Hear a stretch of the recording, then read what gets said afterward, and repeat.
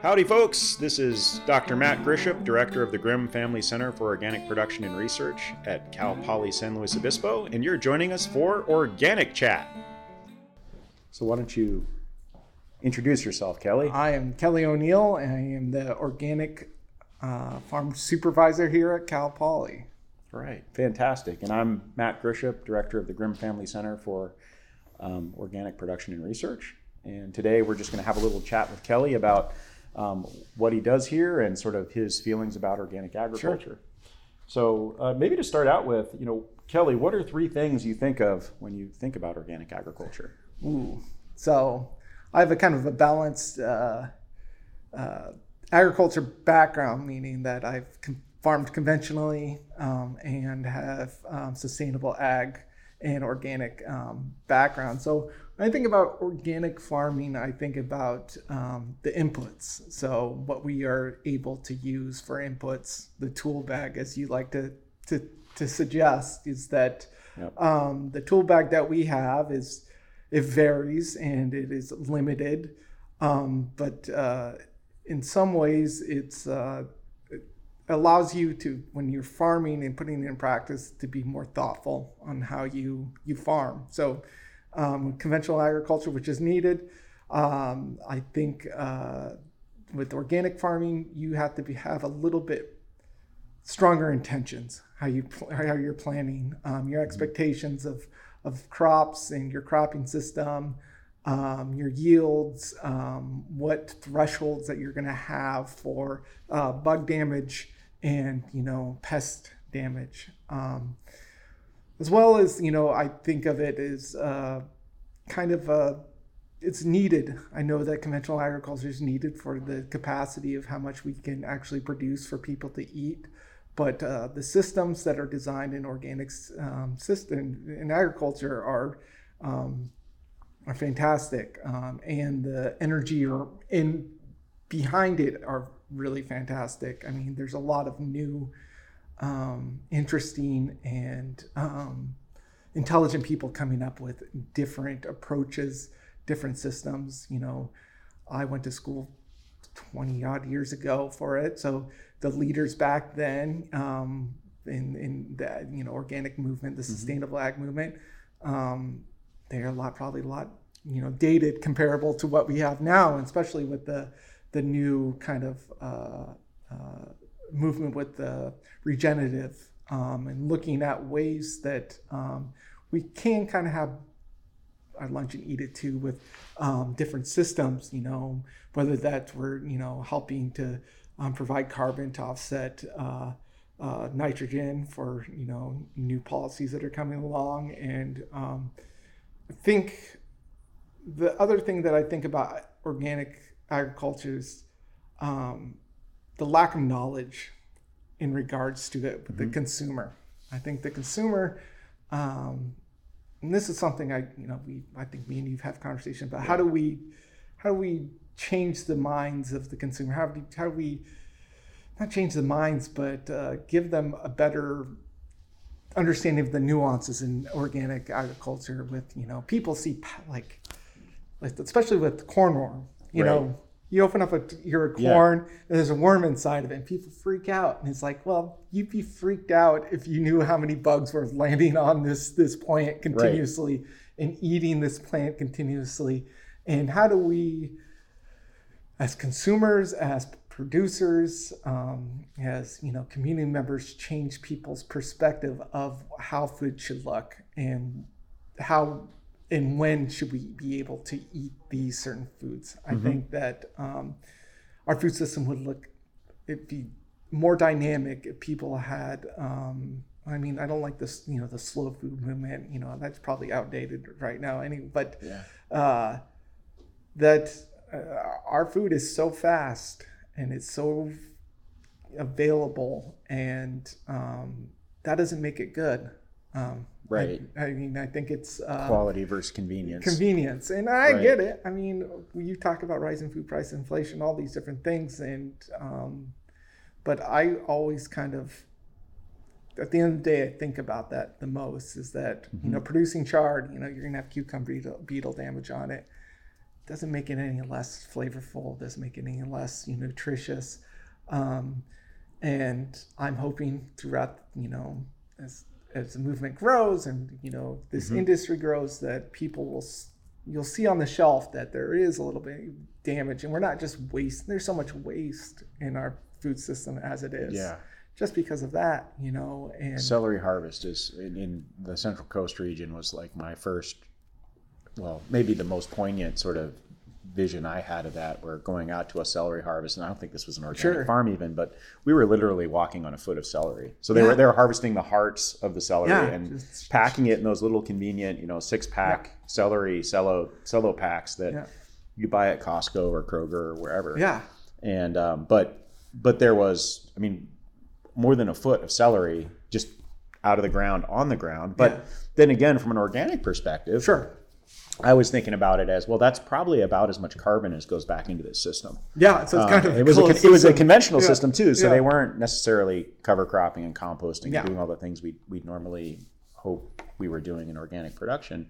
So it was interesting because my first step was, this is a lot of waste. And then the flip side, I was like, well, no, this is actually feeding the soil. Sure. And this is probably one of the biggest sort of influxes of plant detritus, organic matter, what will eventually decompose that this field ever sees. Like broccoli has a lot of residue, but man, it had nothing on what I saw with celery. It was pretty amazing. I haven't seen that here, but I imagine it's, and this was a large scale farm. It wasn't, a couple of folks growing on 5 acres. Sure. This was a giant 20-acre patch of celery. Yeah. That was very well integrated into the sort of national supply chain. Yeah. But yeah, that wastage thing I think is a big part of it. And then I really appreciate what you're saying about the quality of food. And I always think about it as like, how do we get a discourse going with consumers and the produce buyers? It's like, how do we actually have a good conversation where we can see each other's perspectives and start to understand that, we're all part of the same system, that, production and sales is, you can't really do one without the other. Yeah. And you both have to have a sort of a sustainable piece of the pie, or neither one's going to work. Yeah. Yeah. If you don't have, I'm talking too much. No. I think it was, we had this conversation a couple months ago in regards to this. And when I was asking you about this, and I think you made a really poignant, point, is that, it's less on the consumer, it is on the buyers of these produce, is that, the buyers are only going to buy what is available. Right. And they're only going to have as much of, I don't expect anybody to understand, have a large, agricultural literacy rate, and ag literacy. And that they just consume what is provided to them. And obviously we're creatures of habit. So if you're continuously getting, these, beautiful, pink ladies with no scab damage, or, all these different things. So pink lady apples. Yeah. Not celery. Not celery, no. But you start to realize that, yes, it is, it's not so much on the consumers, is that just as humans, we generally only process the information that we have. Right. So, and, I think that a lot of people, like farmers markets are fantastic. I love the community aspect of farmers markets. I love all those kind of, small systems that provide for, and we sell a lot at farmers markets. That's one of our major outlets for the produce we grow at the Cal Poly Organic Farm. It is, and I kind of would like to, food's so expensive, and the availability in food deserts and all, I can go on my, food security kind of high horse kind of things, but I'm hoping that, when people kind of, think about conventional and think about organic, is that sometimes that if you choose to eat conventionally, that doesn't mean that your impact is, you're only able to buy what you're available. Right. And I think as systems grow, and, especially here in California with, the restrictions, in which I think are, everybody can have their own opinion on that. I think it's it will be favorable, and I'm hoping that producers and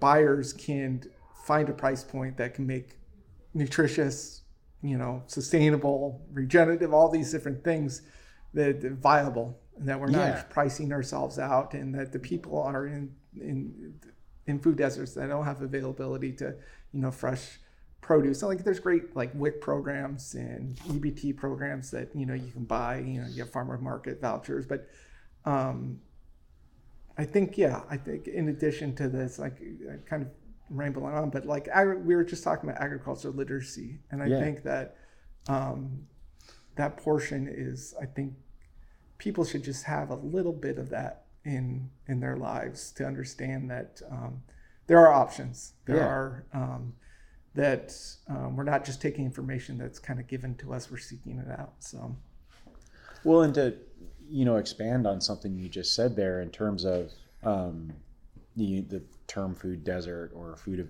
the lack of availability of fresh produce to people. I think about this a lot. We're living in the southwestern part of the country, right? And I mean, you came most recently from Oregon, which is a much more temperate climate. Sure. I grew up in California, but I came most recently from Michigan, which is an even more temperate part of the world. And I mean, the reality is you're not growing fresh produce in February in either of those places. No. And so ultimately, if we believe that folks in this country should have accessibility to fresh produce, it's got to come from somewhere. And there's a section of the population that seems pretty convinced that we're going to do that with indoor agriculture, and I think there's probably a fit to some extent there. But I'm questioning whether the sort of energy balance of that is going to pay out. It's incredibly energy intensive to grow food that way, which translates to expense, frankly. But I think that's something you touched on there that's really powerful. It's we want to support local food systems as much as we can, but the reality is, across the country, if we're going to continue to eat fresh produce, we're going to be importing it from outside our local community at some part of the year. Or we don't eat fresh produce and we go back to eating out of root cellars and canned goods and things like that, which 2 generations ago was not a terrifically uncommon thing. But currently, with this access of produce that we have, I mean, there are ways that produce gets to us, and there's trade-offs associated with all of it.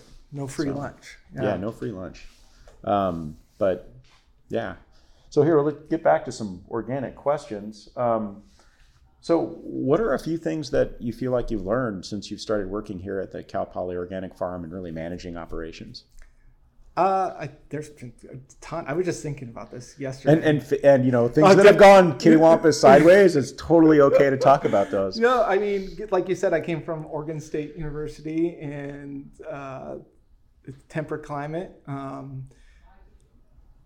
Just our ability to be able to almost grow year round, with cole crops, lettuce, some root vegetables, all those kinds of things. It has accelerated my production knowledge with just in this 8 months. So it just started clicking. Like, okay, in Oregon you got 6 months.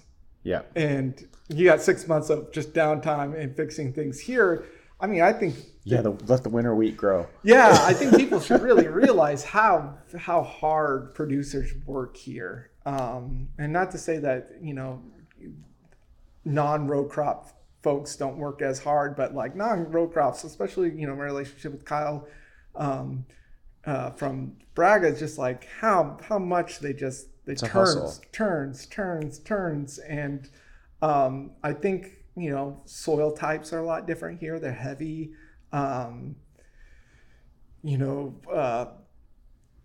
Water, the restrictions, availability, being more intentional about, okay, I can't just rely on, this abundance of rain that we get in the Northwest, and, fertility's been a lot, different here. I think that the major thing was, the learn. I mean, I sound like I'm towing the line, but like the learn by doing model, it really clicks with me. I mean, it is a really fascinating approach to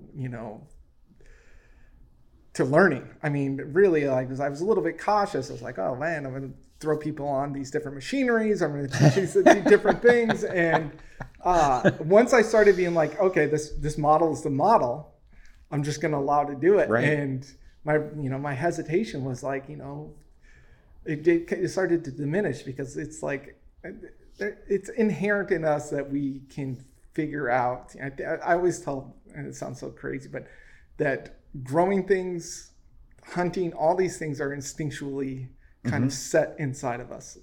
Like at a basic level, we understand the biology of plants, and they speak to us. I think we have the capability to look at a plant and learn what it's saying to us, whether it's needs water, needs nutrition, or it's done. It doesn't want to be eaten by cucumber beetles. beetles. Yeah. Just all these different things, and the observation of learning that, and allowing students to, I mean, I don't know if they like to share in it, but for me, I'm like, oh, hopefully they're sharing in this as much as I'm sharing into it. And so I think like the biggest thing I've learned from being here is like sharing in the experience with the students, like just being like showing somebody how to like operate a tractor, or telling them about nutrition, or, why we do certain things, and, and then hearing them kind of, throw different questions back at me, what they're learning, where it's like, oh yeah, because they might be up to more speed about different, different approaches in their classes, and being like, oh, okay.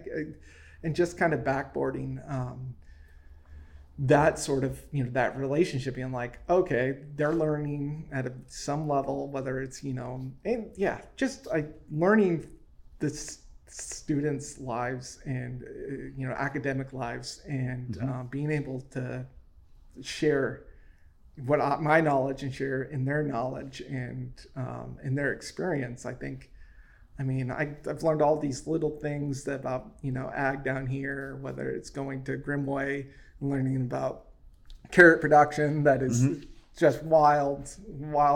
Yeah. Like, doing such a great job. You can't really do justice to it talking about it. You sort of have to see it. Yeah. And, but I think that the best part and the best things that I've learned is like, oh, I do appreciate, at Oregon State, I didn't really get to work with students all that much. And here, so actually, I've got a follow-up question on that. So we've talked about this before, Kelly, but and one of the things I think that you expressed a lot of interest in this job when you started was the fact that you would get to work with students. So what do you think, why is that? So just in a nutshell for our listeners, why perhaps were you not afforded, the privilege of working with students and a learn by doing on-farm model at Oregon State University versus why, what are sort of the core components that really make that happen here at Cal Poly? Sure. So, so Oregon State University is, R1 school. And so they do that means research oriented for the audience. Yeah. So their main focus is on research, and just the design of the farms there were designs on trials and different grants that were proposed.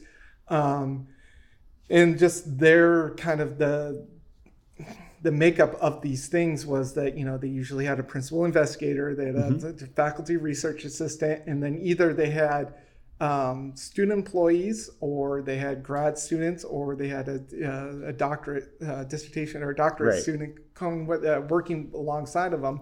Is that, my main responsibilities were just prepping and maintaining their, whether it was hazelnuts, whether it was palm or stone fruits, making sure that the crop that they had was to maintain those things. I didn't really have any other interactions other than. So there's like a division of labor there, is what I'm hearing. You've got, your role is to grow the crop. Their role is to do, well, I'm an entomologist, so I say we do horrible things to plants and insects, but to do the horrible things to the crop to learn more about how to grow it better. And so there's a division there where, the students are not really engaging with the actual production. They're engaging with sort of research questions that touch on production. Yeah, exactly. But it's maybe not doesn't involve like spending 8 hours on your hands and knees weeding out a couple of rows of something. 100%, and that's the difference in the design. Here is that we start to finish, plant. So whether that's transplant,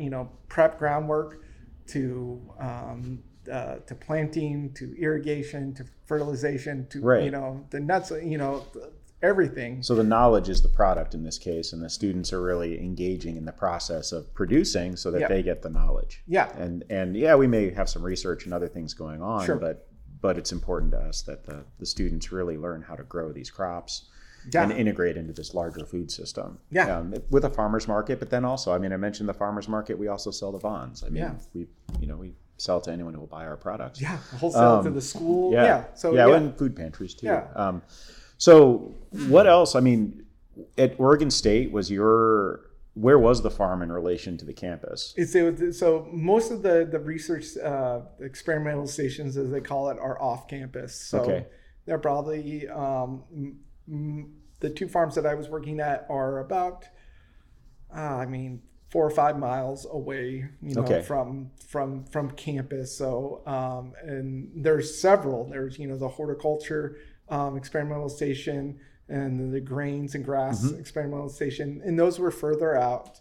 But here at Cal Poly, everything is on site, which is, I don't think anybody, whoever's interested in agriculture, just to understand it, if you want to go into ag comm or engineering, to have that availability to come to the farm. And it's a 5 to 10 minute walk from your classroom to the field. Whereas, in my experience at Michigan State was, even the on-campus farms you were looking at 20 minutes in a car. Yeah. Yeah. So about 15 minutes. Yeah. If you're teaching, just kills it. You can't do that. Whereas being able to just walk here and do it is a pretty massive opportunity, and really, in my mind, that's sort of the heart of the learn by doing. Is it's the showcase. You got to have land and a place to actually do this stuff and have this sort of living laboratory in the sense of teaching, not necessarily in the sense of research. And to talk about that, just the amount of classes that are available that come out, whether they're looking at the perennials or etymology class, the soil science, to all these different classes that that's another thing that I've learned is just it'd be real detrimental, that availability for students to come out and actually have applied learning, be like, okay, I'm going to go catch bugs. And we're not just going to go out to the forest over there. We're actually going to go catch bugs in an area that's, row crop, or in the perennial area. Or forage crops, because we have those too. Yeah. And you could probably collect chicken lice and lice off swine and dairy cows if you wanted to. Yeah. I don't know if I'm up for that, but Or the weed science class, coming out and collecting the weeds that most impact row crops, or all the forage crops, all these different systems. It's that's what really sold me on this, and I think that I'm hoping that kind of sells other future students. That's you don't really get that anywhere else. You go Montana State, or you go to these land grant states. Most of that is really, like you say, pushed out to the to the edges, and you don't get that same experience. Well, and it just has a different purpose. Again, there's that division of labor. There's this is a piece of infrastructure we're maintaining for research purposes. Yeah. And so that doesn't, unless you're a student who's engaged in research, that means that you're probably not going to have much experience with it. But well, we've talked quite a bit, and I think, thank you so much for your time, Kelly. It's great to have you as our inaugural member for this organic chat. Keep up the great work. All right. Thank you, guys. Thanks for listening to Organic Chat. This podcast is recorded on the Cal Poly campus. Production provided by our production engineer, Mary Nascimento.